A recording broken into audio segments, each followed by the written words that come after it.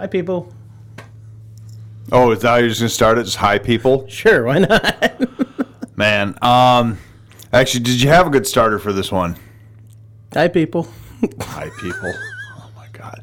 If you're on YouTube, at least John's waving to you. Well, the first time. I waved to him the second time. Well, I'm a person. Yeah. Except for when the voices in my head talk to me, and then it's people. Point in case. Yeah, Hi, okay. people.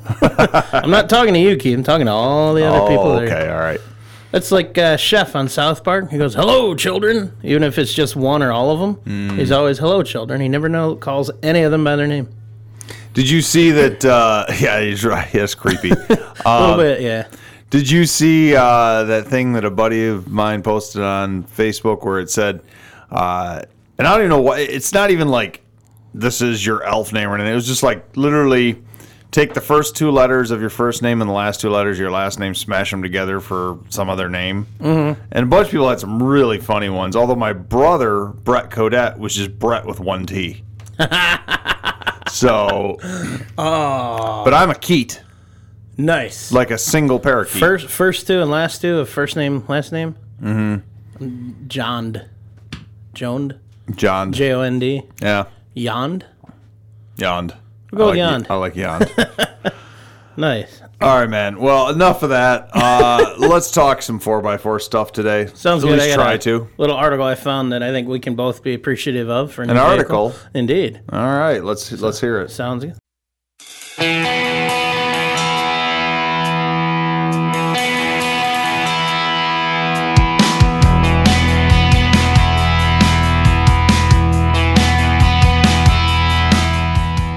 It's time to hit the trail, lock in those hubs, and throw it into low range.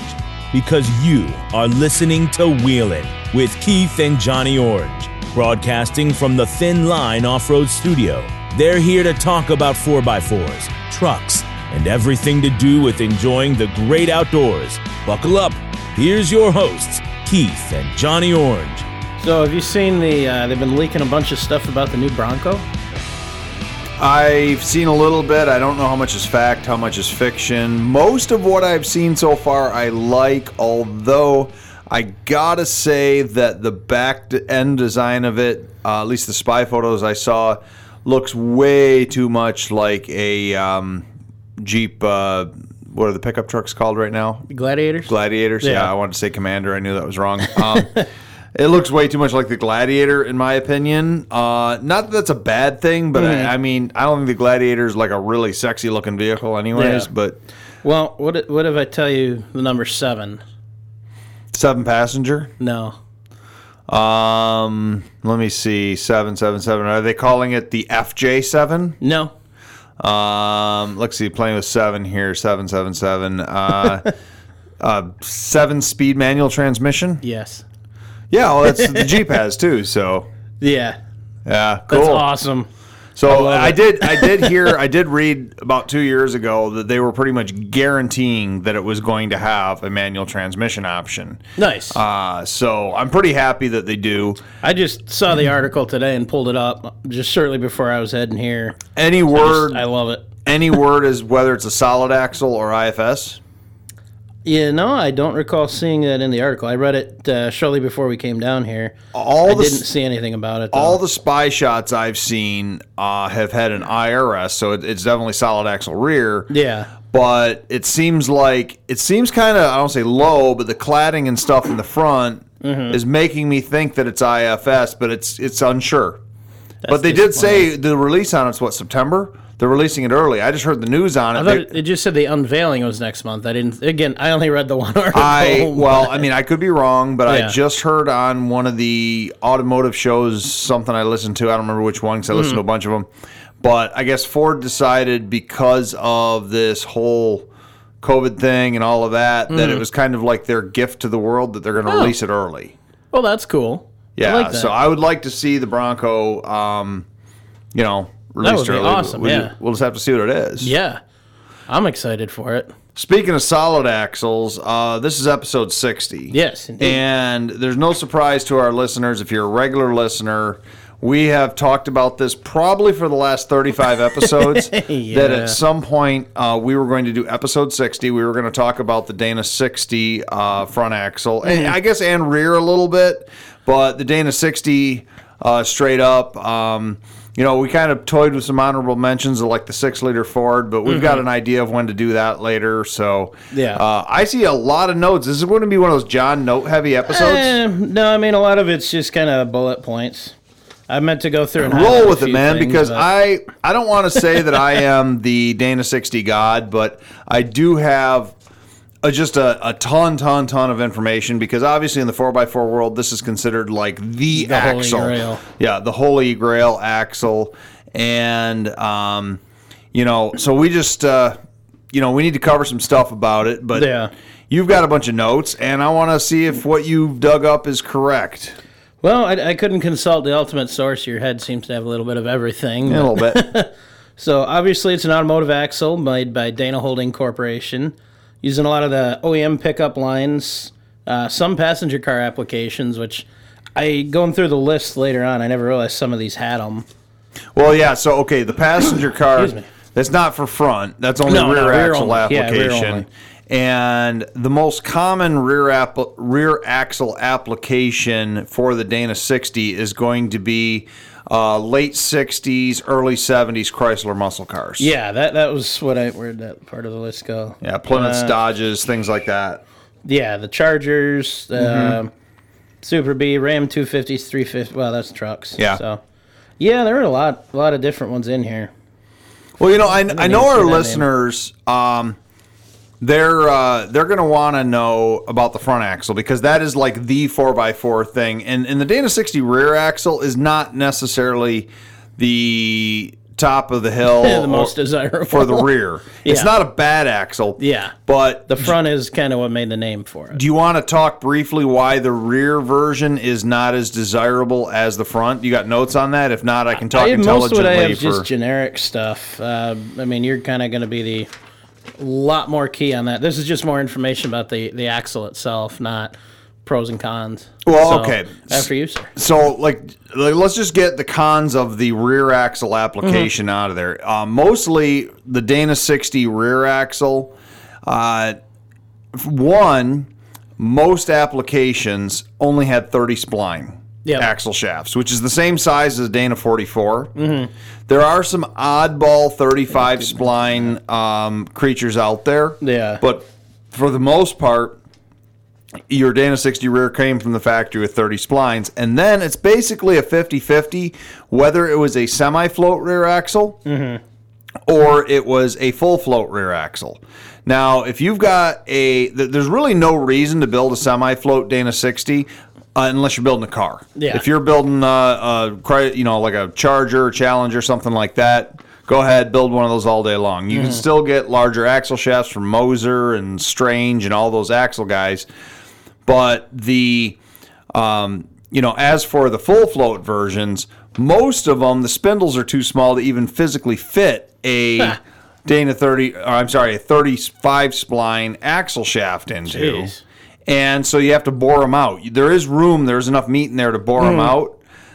So It just sounds expensive and like a royal pain, though. Well, you can buy a jig to do it.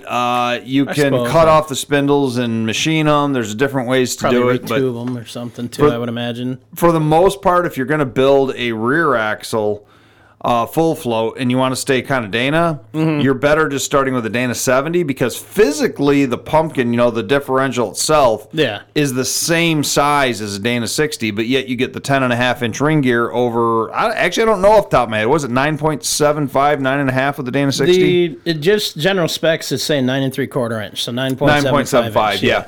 So you get a larger ring gear going to a Dana 70 for a rear.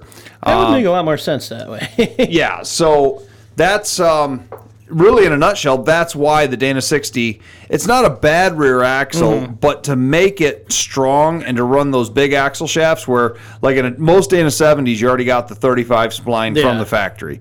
Or in a 14 bolt, you still got 30 spline, but it's a large coarse spline. And ridiculously heavy. Yeah, very, very beefy, 1.5-inch axle shafts. So in the rear application, the Dana 60 it's okay for a Jeep lightweight rig, XJ, TJ. Fine, run it. Great axle. Tell me my Dana 44 is not up to snuff in anything then? Well, they're almost equal to a Dana 44, where a stock 60 rear, you're pretty much going to be looking at, the only difference is the ring gear size. Yeah, it was one of the notes I'd found on it. This was a specific one in GMC. It was basically a Dana 60 center section and then 44 everything else. Mm-hmm. So, yeah. It's not just GMC, though. That's Ford, that's Dodge. Yeah. Pretty much any of them that had the 60 rear. So, back to the fronts. That's what everybody wants to talk about. Yeah. So, what do you got on front axles, John? Well, mid-70s, all the big three started using them. Correct. So, naturally, the GM in 88 began phasing it out in favor of independent suspension. So, that's kind of a downfall right there. So, that's a sad day. I've got actually some exact years here for you. Oh, okay. Ford and Dodge started using the Dana 60, respectively, like you said, in the mid-70s. But the first versions were closed knuckle, drum brake, not very desirable axles. No. So what we're going to talk about today are the King of the Hill, the Kingpin open knuckle Dana 60s. Now, for our listeners out there, if you don't know the difference between an open knuckle and a closed knuckle axle, here's what's kind of weird. So if you're familiar with like Toyotas and Samurais and stuff like that, those are all closed knuckle. If you look at where the your spindle steers on the axle, on your front axle, if you can see the U-joint at that knuckle point, where it's pivoting, then you've got an open knuckle axle. If you've got a big ball there that's kind of surrounded by a little bit of grease and a grease seal, it's a closed knuckle axle. I've seen those. They're funny looking. Well, what's interesting is all the best Japanese axles are closed knuckles. Huh. And all the worst American axles are closed knuckles. Interesting. We built open knuckles better. What came first, the U.S. or the Japanese versions? Well, the U.S., because the U.S. was the one who first mass-produced four-wheel drive, and then the Japanese... That was a stupid question. No, it's not a stupid question, because they all kind of did it around the same time, but the Japanese, after World War II, started producing vehicles. They were as occupied Japan, and the U.S. military was having them produce Jeeps and things like that, and they were giving them the American designs. So at the time, we were building closed knuckle axles. Discussing this at one point. Exactly. Yeah, we talked about they kind of took what we did and improved upon it. Exactly. So that's what they did. They took one design and ran with it, where we eventually morphed into something different. Now, for Ford came out with the open knuckle Dana 60 front end in 1977. But only in their crew cab pickup truck, F-250 and F-350. You could not get it in the F-150. Yeah. And even the F-250, most of them had Dana 44s. So it had to be a gross vehicle weight rating, I think it was 8,000 pounds and higher. Then you got the Dana 60 in the front. Nice. But in 1977, in that crew cab, it was a low pinion 30 spline axle shaft, so it's not a very desirable front. Yeah. 78 or late 77, they came out with what's considered the King of the Hill, like the ultimate Dana 60 ever, which is the Kingpin high pinion Dana 60 front. Nice. And that was a 78, 79 Ford axle only, and those are the only 2 years they ever had it. So a very, very difficult axle to find.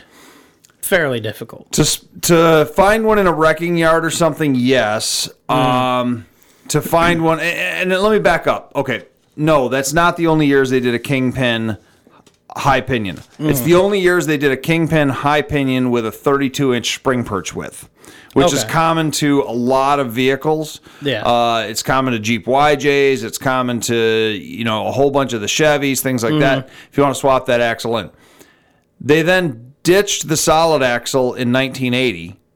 Ford did.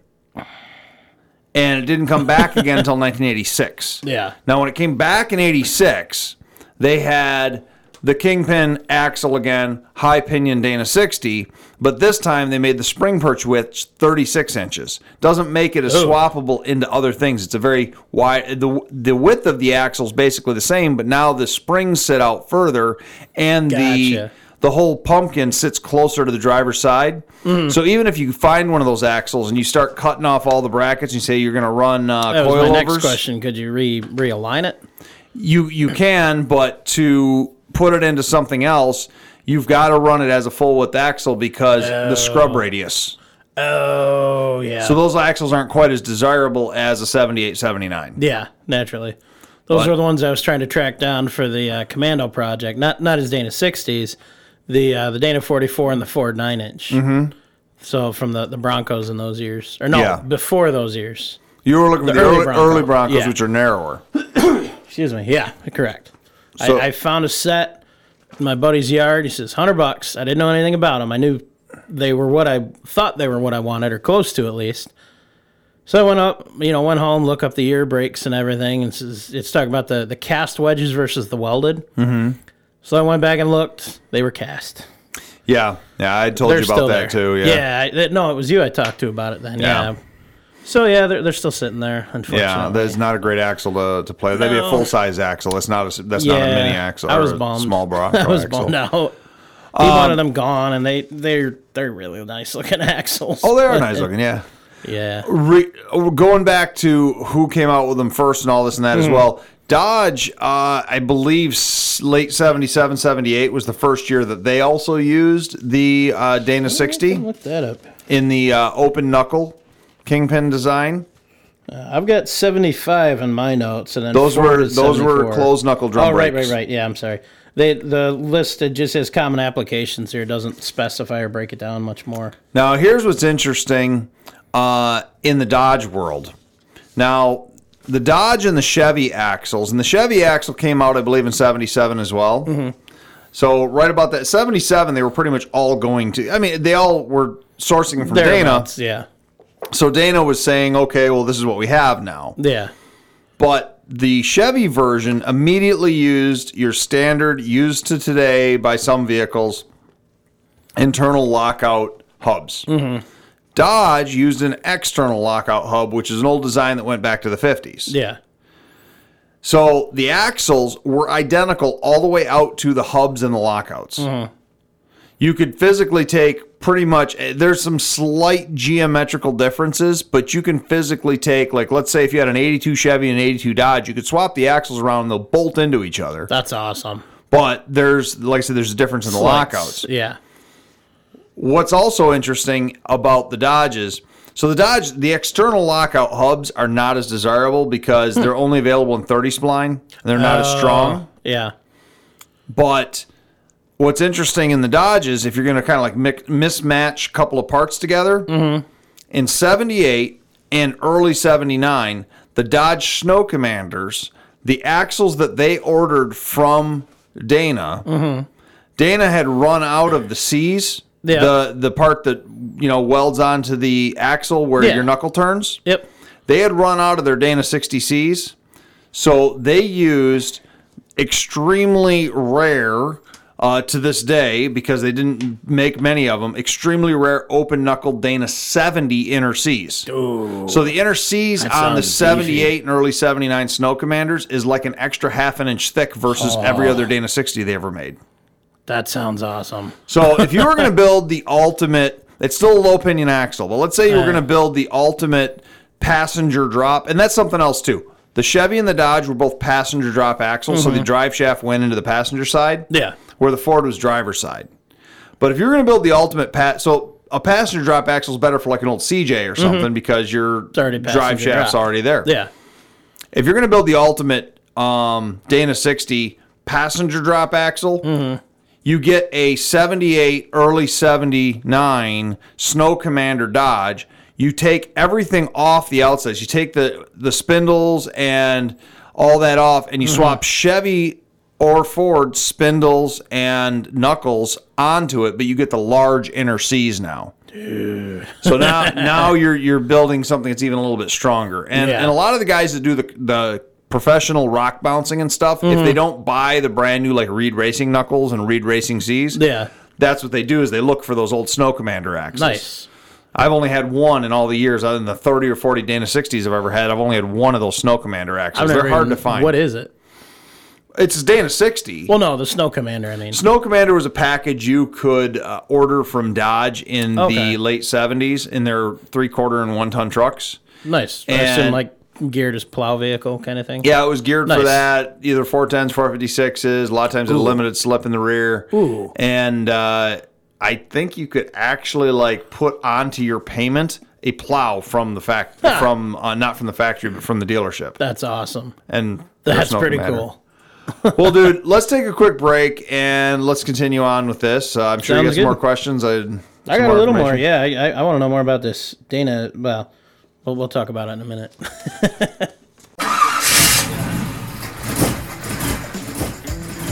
Hey, it sounds like it's time to swap out that old engine for something better, John. Yeah, man, but I have so much into my trans and transfer case set up already. I don't want to change those too. Sounds like you need to call Quick Draw Brand Adapters. They specialize in conversion bell housings for nearly all diesel and gasoline engines, including the new 2.8R Cummins. You know, I like weird engines, though. I want something different. Then you definitely need to visit QuickDrawBrand.com today. They have those hard-to-find parts. They also have used diesel engines available. You can call them at 513-446-9654. Cool, I'll do that. See what they have. Thanks. So, my question's coming back now. As we're talking about some of these beefed up axles. Is there a difference between the Super Dana 60 and the HD Dana 60? Or are those just kind of interchangeable terms? I have never heard of an HD Dana 60 except for the rear application.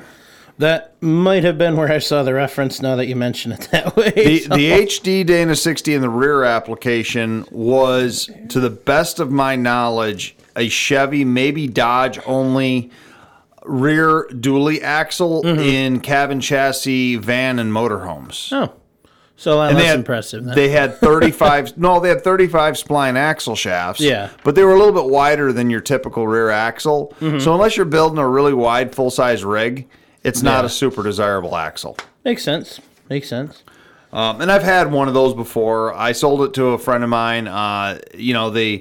They're a little bit wider than a Dana 60 front. Most of your Dana 60 Kingpin fronts, which Kingpins ran through, we've said on the show before, 91 and 93 respectively. Yeah. GM and Ford, their last year on paper for the Kingpin Dana 60 front was 91, although GM did have some cabin chassis commercial vehicles up to 93 that still had them. Nice. But Dodge did officially run the Kingpin Dana 60 front all the way up to 93. Nice. And then they all went over to ball joints, which the ball joint axles we've talked about before, they're just as strong. It's just a preference here for building. No, I came across that. It's talking about it, a bigger ring and pinion, larger, thicker diameter steel tubes at a 1/2 inch thick. That is insane. You know, it might not be what I'm thinking of then, the HD version. It's something maybe to look a little bit more into. I'm not familiar with an HD version front, but I do know the Super 60 front, which is available in the Ford Super Duties only, came out around, I want to say, 05, 06. Yeah. Something like that. And that does have a larger ring and pinion, larger U-joints. And maybe they called it the HD 60 in the beginning. I'm not sure. It could have been. It's one of those terminologies I come across.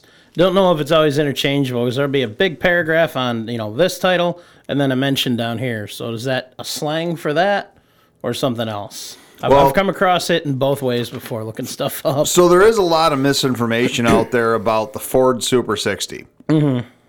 One, a lot of the uninitiated think the Ford Super 60 is any Dana 60 out of a Super Duty. That's not correct.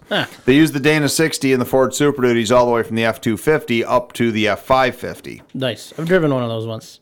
It was weird. What? Why? It's a really big truck. Well, I mean, it's no bigger than the Excursion. I mean, the front end and the dash and all that. At the time, I had never even seen an Excursion. Oh, okay.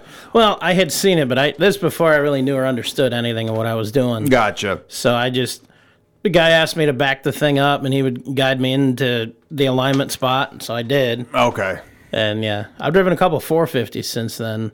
I think I drove a 650 once too. 650 is different. That's like the big medium duty trucks. Yeah, that one was the one with air brakes that I bashed my head off of the visor on. Yeah, don't do that. That might have been Yeah. a 750 or an 850 then. That could have been. I didn't know it was air brakes. Nobody told me, so I didn't buckle up.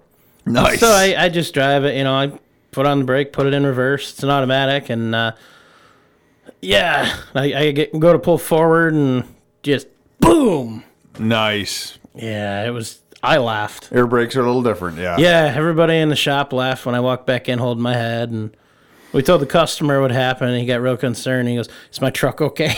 Oh, jeez. Yeah, your truck's... He was messing around. Yeah, for He sure. was that kind of guy. He'd have laughed if something did happen. Yeah, I can see that. Yeah. Well, back to the confusion, like I was saying, the Super 60 came out in about like 05, and this is when they went over to the coil spring front axles, and the Super 60 at first was only available in the F450 and the 550. So if your axle comes out of a F350 or 250, up until the very new ones that came out in 2017, then it is not a Super 60 axle. Gotcha. With that being said, not all 450s and 550s have Super 60 axles either until a certain year, and I want to say it was 09. Okay. So like 05 to 09, you had to get a certain set of combination like GVWs and stuff for the vehicle to actually get the Super 60 with the larger ring gear and the larger U-joints on the axle shafts. And I can't speak super intelligently to it because I've never even owned one. I've only read about them. But then they eventually went and started putting the Super 60, I think it was 08 or 09, in all of the 450s and 550s. Nice. And from what I've read, and once again, I have not messed with them because it's just a little too new for me. I'm more of an old car guy, an old truck guy. The 2017 on Super Duties, all of them are Super 60s, and the outers are what they change, whether it gets 8 lug or 10 lug and things like that. So for the most part, speaking from the beginning of the run to the end, do you know, were there a lot of changes in ring and pinions, or the guts stay the same, and then it's... The guts have pretty much stayed the same until the Super 60. That's awesome. Yeah, That's nice to know. A large range of things to pull parts from. That's cool. Yeah, they're very very universal that way. The axle shafts are different because they went from, of course, narrower axles with kingpins to ball joint axles, then eventually to unit bearing axles. Yeah. They got rid of the rebuildable hubs in the 90s around the same time. Ford ran up until early 97 the rebuildable hubs, and then when they came back out with the Super Duty in 99, they had the unit bearings on it. Exactly. Yeah, speaking of which, I think I got one on Excursion that's going. It makes a lot of noise every once in a while, and then it goes away again. So didn't you rip on me for that one day? Yeah, that was the passenger side. Now the driver's side, I think, is making some noise. Well, I mean, as long as you keep that oil leak, that's probably what's stopping the noise. Yeah, there you go. Exactly. Let's spray on everything. Yes, exactly. So you're, in fact, helping to prolong the life of your vehicle. Exactly. And continuing with the anti-rust application. So. Exactly. What else you got there, John? Because I think the way that I kind of want to end this, I mean, because I could talk Dana 60s all day in tech, and I can get way too techy, kind of like you do on some stuff. I understand. But I think you covered a big point. I mean, most of the high points, what I got, I got military specs from vehicles they were in. There's a nice little chunk on Land Rover and this Salisbury 60 in the UK. I've heard of it. I've never seen one. I really can't speak intelligently on it. Yeah, I mean, that's pretty much the gist of it. Is it's there. They had one that was like a steak with a little bit of gravy on it. I guess, yeah. Okay. Yeah, it made for poor traction control. So Slipped a lot on the gravy. Exactly. Gotcha. The way I guess I'd kind of like to end on the Dana 60 fronts, and like I said, I get super techie. One, if anybody has any questions whatsoever about Dana 60 fronts, I'm going to give you a couple of sources. Now, the first source, go on pirate4x4.com. Yes, I love those guys. Google the Billa Vista Dana 60 Bible. Billa Vista, BILLAVISTA. Isn't that a user on there? Yeah, it is. But he's written so much stuff over the years. He wrote the Dana 60 Bible about 20 years ago on there. And it is full of, I wouldn't say every single piece of Dana 60 information, but darn near. Nice. It's a great place to start. Now, if you've got another Dana 60 question and you are just itching to know an answer about it, go on 4x4 Talk on Facebook and post it up, and I will do my very best to answer you probably within a day. That works. Go on there. If any of our listeners, join the 4x4 Talk Facebook group. We talk about it all the time. Mm-hmm. Get on there and say, hey, man, I was listening to Dana 60 episode, and I got a question about this. Now, I'm not going to BS you. If I don't know, I'm just going to say, man, I don't know. I might do some research for you, but, pretty much... Ed knows I've had plenty of questions over the years on stuff I've asked you about. You're a hell of a resource, that's for sure. With the axles, because that was always kind of my thing. Yeah. Now... So what I wanted to kind of end the Dana 60 portion on before we talk about maybe some of our 4x4 news and museum minutes and things like that, the kind of a junkyard spotter's guide on this. Okay. You like that idea? I love it. Okay. Or Craigslist spotter's guide. If you are looking for a high pinion driver's drop Dana 60 front axle, you're going to be getting one out of a Ford. Yeah. And the way you need to do this, if you're looking for a rebuildable hub or a kingpin or ball joint one, but like I said, with rebuildable hubs, you're going to be looking for one of an F350. No matter what anybody tells you, an F250 never came with a Dana 60 front. Huh. So any 8-lug solid axle in a Ford that's in an F250 from the factory is going to be a Dana 44. And a Dana 44... I didn't realize they even put those in 8-lug configurations. They did, in all of them, all the big three. Just because it has 8 lugs does not make it a Dana 60. That's good to know, because I never would have thought that. Many 3/4-ton front axles are Dana 44s with 8 lugs, and they're no stronger than a half-ton Dana 44. So, in the Fords, it's only going to come out of an F350 up till 1997. Yeah.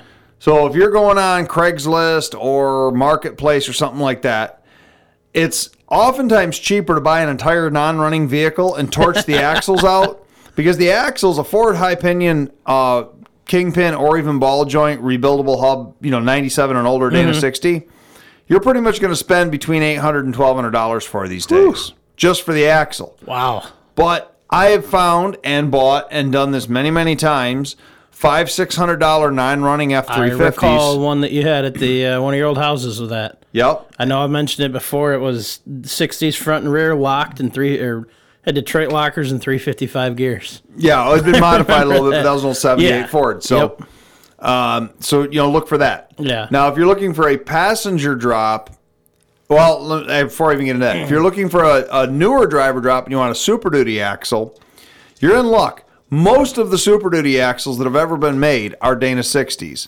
Nice. But warning. They used to make, and they don't make it anymore, they stopped making it in 2005, a Dana 50 solid axle front that looks like a Dana 60. Ha! All Ford Excursions are Dana 50s. They never put a Dana 60 in the front of a Ford Excursion. Bummer. Supposedly, there's a couple military spec versions that do, but I've never seen one, so I don't believe it right now. The Dana 50 uses a Dana 60 housing, but it will not fit Dana 60 gears. It's machined differently. I think I had something on that. It's 30 spline axle shafts, Dana 44 size ones. It's not something you want to get. And you can go on Marketplace in any city in the U.S., probably worldwide today, and find Dana 50s that are being sold as Dana 60s. Bummer. And to the naked eye, it's very, very difficult. Yeah. The easiest way to tell the difference between a Dana 50 and a Dana 60 from a Ford Super Duty is to look at the tag that is on the passenger side axle tube. Okay. It's a white tag. It's a sticker, but whatever material they used is really, really on there. And so 9 out of 10 axles, it's still on there. Really? That's impressive. Wipe the grease off the sticker. And you're going to see, I think it's the lower right corner, there's going to be 3 numbers. And it's going to be 229 or 248. And that's the millimeters of the ring gear. Or I think it's the ring gear. But the 229 is a Dana 50. The 248 is a Dana 60. Nice.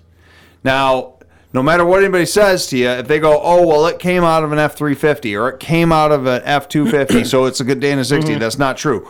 From 1999 to 2004, in the F250s and 350s, you could get either axle. Oh, geez. Now, if it was a dually, it was always a Dana 60. Yeah. And you could knock the dually hubs off, and it's a single well axle. The axle's the same. You can knock the Nice. hubs off of it. Not so with the earlier ones. You Yeah. actually got to change out the hubs. Nice. But so from 2000, and those are going to be all your leaf spring ones. Yeah.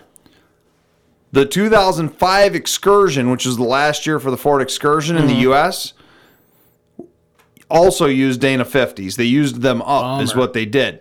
So Gotcha. basically, any leaf spring Super Duty axle you're looking at, you need to make sure you're getting a Dana 60. Yeah, don't want to get home after you buy it and find out. Now, when they went to the coil spring front axle for the Super Duties in 2005, they never put coil springs for the four-wheel drive in the Excursion.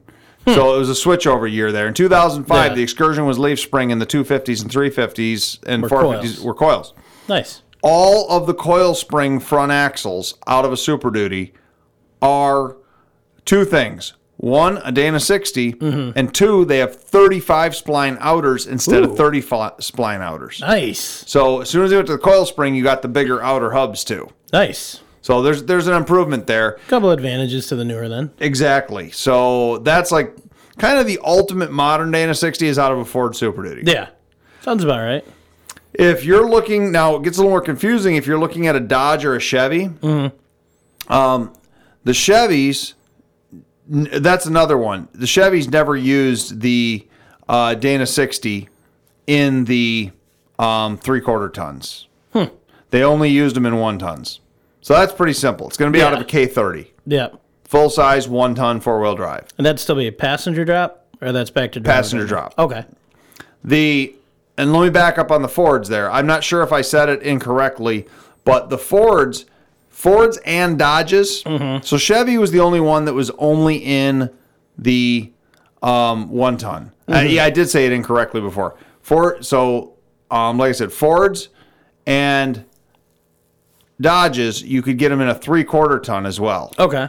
Chevy's was only 1 ton. Gotcha. So I'm kind of correcting what I said previously there. It's been a long day. My brain's kind of fried. I understand. I kind of fried my head with sunburn the last couple of days. That's why I look like Rudolph right now. In the Fords, nice. In the Fords, you could get a Dana 60 front, but only in 78 and 79. 86 to 97 was only F350s. Gotcha. In the Dodges, you could get the Dana 60 front from basically in the 70s, and it's hit and miss all the way up through in the 3/4 tons. Yeah. Depends on what options you got. Easiest way to tell if you're not familiar with the axle, maybe we'll talk about that briefly when we come back from break, is that the vehicle will always be 8,000 gross vehicle weight rating or higher to get a Dana 60. Makes sense. If it's got like 76, 77, you got a Dana 44 front. But there's a couple spotter guides we should probably talk about. Let's talk about that after break. Sounds good. See you in a minute. There's never just one of them. When you see one yellow jacket buzzing around, you can bet there's a whole colony somewhere nearby. Sometimes in nests as large as a basketball. Yellow jackets and wasps are bold, they're aggressive, and their stingers definitely hurt. So don't let them become a problem around your home. Call ABC Home and Commercial Services. They're the best in pests. ABC Home and Commercial Services. Call them today, 810-794-5678. So we're back talking about spotting these things. And that's what we'll kind of finish this up on. Like I said, I can get way too technical on these, but I understand. if you're looking at a front axle, and it's an 8-lug front axle, and you're looking at the older ones, kind of the top of the line ones or whatever, in many people's minds, the fully rebuildable, serviceable axle. Yeah. Let me say that. Yeah, fully serviceable axles. That's what I like. That's kind of my thing. I want to be able to fix whatever I've got. Kingpin versus ball joint, and you could argue all day long whether one is stronger or the other. I've seen pros and cons to both. But how to identify them, or at least how to identify the Kingpin Dana 60s, which are the most valuable out there. We've talked about it on the podcast way back in the 8-lug axle episode, which I think is at number 8. Yes. That's almost a year ago. Probably about that, yeah. Yeah, about a year ago. Yeah. Where your axle pivots where the spin or the knuckle pivots for your steering, at the very top and the very bottom, if there's one big bolt top, one big bolt bottom, where it pivots, basically if you draw a line like straight up through where the pivot point is, like a hinge, one bolt top, one bolt bottom, you got ball joints. Okay. 4 bolts top, 4 bolts bottom, you got kingpins. Oh, hold on 1 second here. So we are 1 year and 1 day over our 8-lug episode. So this is a good time to do it then. So we're talking about the 8-lug axles again, but so that's basically it. There's a ton more things we could talk about, upgrades and other things we'll talk about over the years as we go on. That was one thing I found, a tremendous amount of aftermarket support for these things. Huge. Oh my God! And not just the support for the Dana built axles, but there's a whole aftermarket world of Dana 60s. The Rock Jacks, the Pro Rocks. I think Dynatrack makes one, if I'm not mistaken. Yep. Just it's endless what you can do with these things. Absolutely. There's you can build all sorts of just crazy axles with these things. Oh yeah. They're a fantastic, factory axle. There's really nothing better. They are the gold standard. There are military grade axles that are stronger. There are race quality axles that are typically built on a Dana 60 base that are stronger. Yeah. Oh yeah. But the Dana 60 is the holy grail. Now, do you need to have a Dana 60? In fact, going back to our 8-lug axle episode, I remember you asked me a question on that episode. And it was something along the lines of, when do you need a Dana 60? Yeah, I remember that question. And pretty much my answer was kind of a generic answer, but 40 inches in your tires and higher, you want to be in Dana 60 territory. Yeah. But in a lighter weight vehicle, it's basically going to be preference in how hard you're pushing it. But that 37-inch to 40-inch tire range, if you're really wheeling really hard, it's probably time to step up to a 60 front. Yeah. There's guys that wheel on Dana 44s with 40-inch tires, and they don't blow them up. But, that's kind of where you're at. I'd call that like an advanced level skill. Yeah, it really is. Yeah. It really is. It's not your mild trail axle. You're not going to wheel regularly on 33. I mean, you can, but now you're giving up ground clearance and all that. Yeah. And weight. But, oh, yeah. I'm good with what I got for now. I got to focus on fixing it still. Exactly. So, yeah, there's been minor progress on that. Fuel assembly's ready to go in. Shock internals are all rebuilt. Hang on. John's just going off on a tangent here, and he didn't even explain what he's talking about. So, John, what are you talking about? My Pegasus. Okay. So the Wrangler, I contaminated the fuel system, dropped it, flushed it, put it all back together. So it's ready to reinstall. Good. And then I'm rebuilding Fox remote reservoir shocks to go on it. Basically, I'm going to scrub them up a little bit with some sandpaper, clear coat them, put them back together, recharge them, and install them. There you go. So that's your kind of 4x4 news? Pretty much, that's it. Yeah. I've been busy working on that. It took me a couple days to get through all the rebuilds, and I honed all the cylinder bodies, which I wasn't going to do, but one of them got a little water in there, and they were all looking a little nasty. So per recommendation of the company I bought all the rebuild parts from, it's got a little piston, those were disc brake piston honing tool. Yeah. I bought that, put it on an extension, and just went through, cleaned everything up in all the tubes. They look great. Good. So yeah, I'm real excited to get those on and have some actual suspension again. Absolutely. So and then just collecting some more parts for Project XJ. Very I cool. kind of got to get going on that really bad. Yeah, you do. It's been like a year you've been talking about it on the podcast, and you haven't gotten any progress. So I made a lot of progress actually. But yeah, I get you. Only thing other than that, we got a new little visitor I noticed today running around my shop. There's a little teeny tiny little black kitten running around behind the garage. Oh, nice. Yeah. New cute friend little for the thing. house? Don't know. Saw him once. I spooked him. He ran under a cart, and I didn't see him again. Okay. So we'll see if he hangs around. But yeah. We've had a couple of strays running around lately, and one of them's been getting real close and friendly with everybody. That'll happen. So this one, he's a tiny little thing, but he's really cute. Oh, there you go. Solid black. Yeah. Really fluffy. So we'll see if we can't catch him or just let him be. Who Very knows? cool. Very cool. Yeah. I don't have much in 4x4 news. We talked about the Bronco, which was kind of something I wanted to touch on. I thought Yeah. I didn't know when we were going to do it, but how they've announced that they're going to bring it out early. I just saw the article about the 7-speed transmission and had And to you're pretty read it. excited about Yeah. that, yeah. Yeah. Project Excursion is still running like crap, and every time I slam the door, I lose more of it. So the body is just falling apart, but it's paid off. It's mine. Nice. Is what it is. I went from being a prospect to a full-fledged member of the Scroungers Car Club, which means I got to get one of my old ones back on the road. I was going to ask you if you had any more decision tree process on that done. Yeah. I know we were talking about that last time. I think I'm going to get the 55 Bel Air going Nice. In the next couple of weeks, potentially. We'll see. Last night, I was actually outbid on what I wanted to become my next work truck. And it's bummer. probably on eBay. It's probably a good thing because I didn't really want to spend the money. But so here's the deal.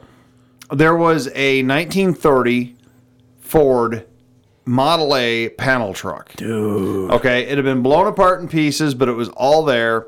Every single piece. I mean, all the it was originally a wood-framed vehicle on the inside. Yeah. And all the wood was rotted, so all the panels were just laying there in a pile.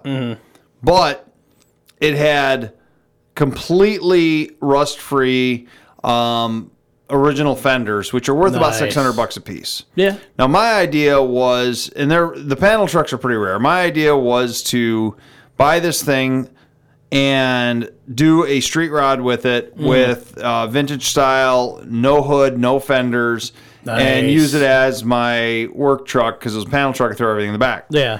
And so I bid it up to $1,400. The next bidder hit it at $1,425, so I was the second highest bidder. I mean, they probably sniped me or whatever. They might have set something sky high. You never know. Yeah, I sniped my own auction back actually a few weeks ago.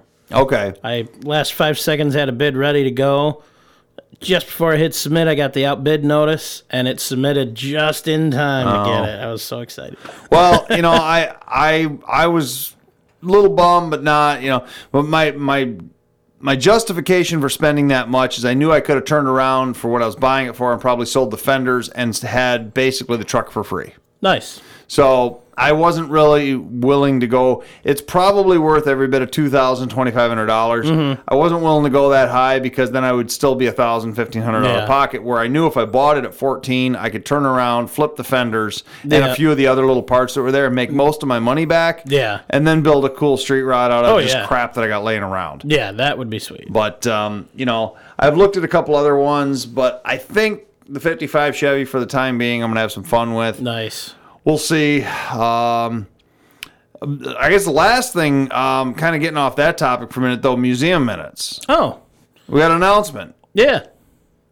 You gonna make it? Which one? We did announcements last week. Well, actually, by the time this episode airs, the museum will be back open. Oh, right. I'm thinking a week behind. I'm sorry. Yeah. Or a week so over. by the time this episode airs, we are going to be open this upcoming Saturday. Yes. Is going to be our I thought that was last week. our for some grand reason. re-corona opening. Grand recall. You know, whatever you want to call it. But, like it. you know, we already talked about it with the board and the building. I think off the top of my head, we figured out it's got like 160 capacity. So we're going to limit to like 80 people at a time. I don't think that's That going to be a works. problem. That'd be cool if it was. Yeah, no, I know. But if we did get a big slam, we might say, hey, you know, we need some people to wait for the social distancing. And that's really the only thing that we have to follow at this time. I looked into a bunch of the other things. You know, it's kind of optional if you want to require masks or any sort of, you know, steps apart and things like that. But it's a huge building. So social It's plenty of distancing is no space. problem in there. No. And I mean, we frequently stood across and yelled at each other. yeah, exactly. I mean, exactly. we're bored, but So I'm planning on when the museum's open to be working on the theater, which, by the way, I don't know if you saw, I got a theater screen now. I did see those. So, Yeah, got that. Yeah, very cool. And actually, that's something else we can mention about the museum briefly. You know, we created a quote-unquote secret Facebook group for museum staff and volunteers. Hey, that's rule number 1. You don't talk about it. You don't talk Come about on. it, yep. If somebody is interested in being in that, the only way you can be in that is to actually be a physical volunteer of the museum. Yeah. So we are always looking for volunteers from the museum, Absolutely. people to spend time going out and promoting the museum, people to come to the museum in Michigan here and help clean and help inventory and just some of these events, there's a lot to help set up and events and things like that. So if you want to be involved in the museum hands-on, we'll put you in that group and you'll be able to kind of see what we're going. It's not like board member voting type stuff. No. But what it is we're, it's our inner talkings back and forth, planning events, things like that. But it's not something that you can just ask to join. You have to be added by a museum member. And but we'd love for you to be in there. If you want to be in there, helping out, let us know, and we'll set it up. Yeah, start helping out at the museum. We're always looking for volunteers, especially need someone to mop the floors right now. Yeah.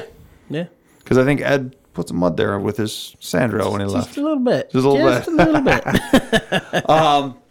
Man, I think that's about all I've got for today. Is there anything else you got going on, John? Nothing I can think of, really. I mean, this heat's been pretty miserable last few days. It's been great. What you smoking, man? Dude, I've told you how many times, middle of the winter, I say, I hate the cold, but I love the heat. I've been so happy the last several days. Love it. You make one. One what? One who's liking it. I don't know what people's problem is. It's like Venezuela. I love it. Heat sucks. Or Mexico. They got good tequila. Cuba. I'm telling you, man. I love the heat. I hate it. I can't stand it. I like cold. Cold and dark. I'm happy. So. Dude, why don't you tell our listeners where they can find us, where they can continue our conversation? You want me to give them your address? I mean, whatever. It seems like everybody seems to know it anyways. No, so if you guys do have any more questions or comments, check us out on Facebook at facebook.com/groups/4x4talk, or just look us up, a couple quick questions, get you in the group, and you can ask away. Follow along with certain things that we post in there. Just kind of get general updates from that. We are on Patreon, patreon.com/wheelinradio. Those $2 a month, you get access to the End of the Trail, which is the after show we do that immediately follows this. So if you want some extra cool content, it's a little more, we'll call it PG-13, if this were a PG show. Or we call that R. Oh, it's gotten NC-17 before, but we have fun with it. It's a good time. Yeah. Like I said, those $2 a month gets you access to all of that. Of course, as always, a huge thank you to Mr. Andrew, our producer. Without him, none of this would be possible. Absolutely. Thank you for your time Andrew. and service, sir. If you are watching us on YouTube, make sure to hit like and subscribe. Let us know what you think of everything, and hit and subscribe will make sure you see any future content that we post. So with all that, I'll say thanks for listening, and have a good one, everybody.